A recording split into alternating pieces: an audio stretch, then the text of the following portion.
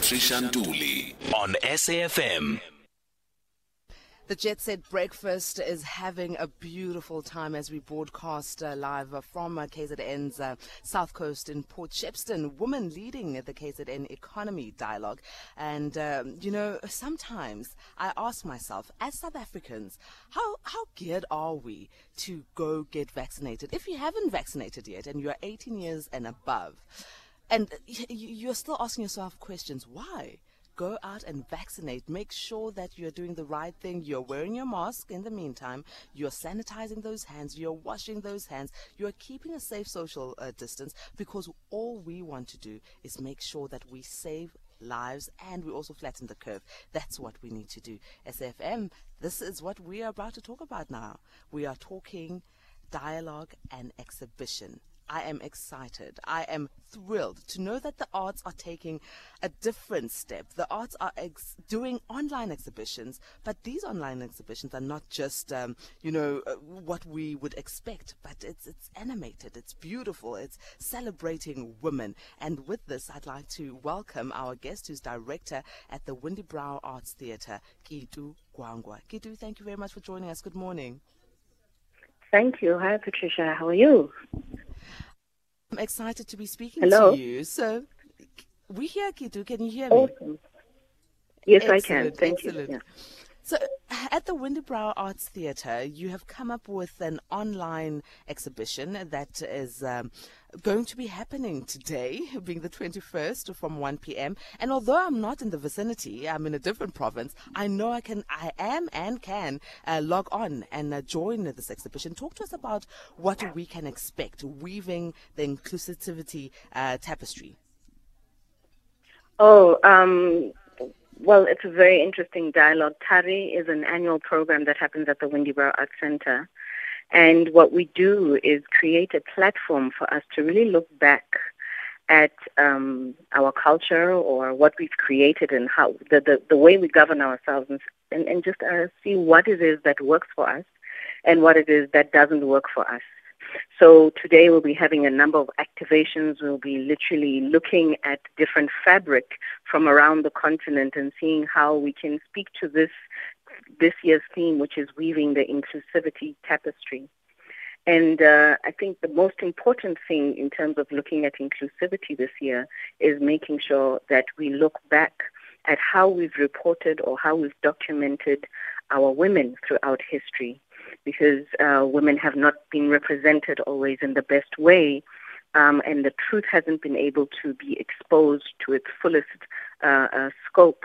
And we want to. This is the work that is being done by the Women's History Museum of Zambia, and we work with them to look at the story of Mama Winnie Madikizela Mandela. So, the exhibition is an animated podcast of her life that will be screened here at the Windybrow Arts Centre. But what becomes very interesting is to have that conversation, the dialogue about the work afterwards, which will be streamed online. So that's what's going to be happening here at the Windybrow today.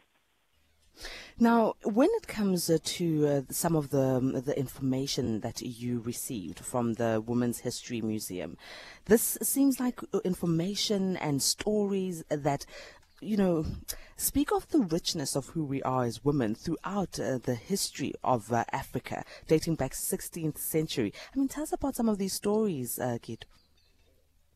But I think what's really, really interesting in the conversation that we had with the founder, who is Samba Yonga, about the History Museum is the reason it started, the seed, is that when they started looking at the stories of women, I mean, there's prominent women within sort of like your 60s and 70s that are sort of recognized in history.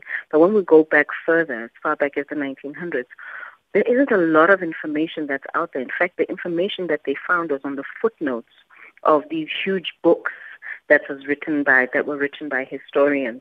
And at the bottom, it's sort of like, yes, and the women protested but they were really documented as this nuisance to society, and this really sparked some sort of movement or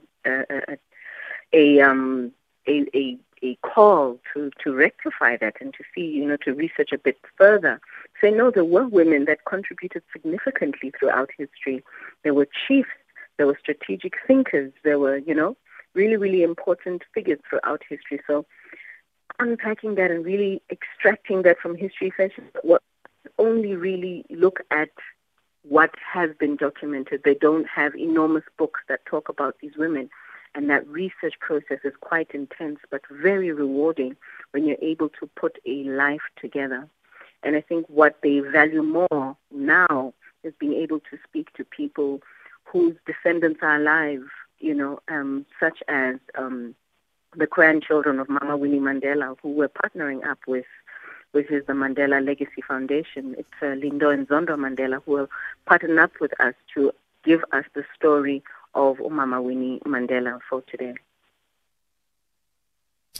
So, I'm glad that at this point in our lives as Africans, we have come to realize the importance of documenting the history of African women, but not only that, the history in arts, the history in politics, and putting it together in such a beautiful, beautiful exhibition that you're having online. The countries, KEITU, that you have, touched base with for this exhibition are countries like Zimbabwe, Malawi, Zambia. And these are all countries that I've had the privilege of traveling to as a South African. But sometimes, you just don't get the richness of what the women in those countries are doing. So maybe if you could tell us about the artists or the women that you are going to be exhibiting from these countries. What is very interesting, I want to tap into where we would only be getting the Zimbabwe's stories today, so they're also going to be new to us, which I'm looking forward to receiving from Sambayonga, who's of the Women's Museum. But of Malawi, there's a very interesting story of a woman who was made changes to legislation and how women are received in hospitals, and this was in the late 60s to 70s, because there was still immense segregation, obviously, between black and white, and there was black hospitals and white hospitals. And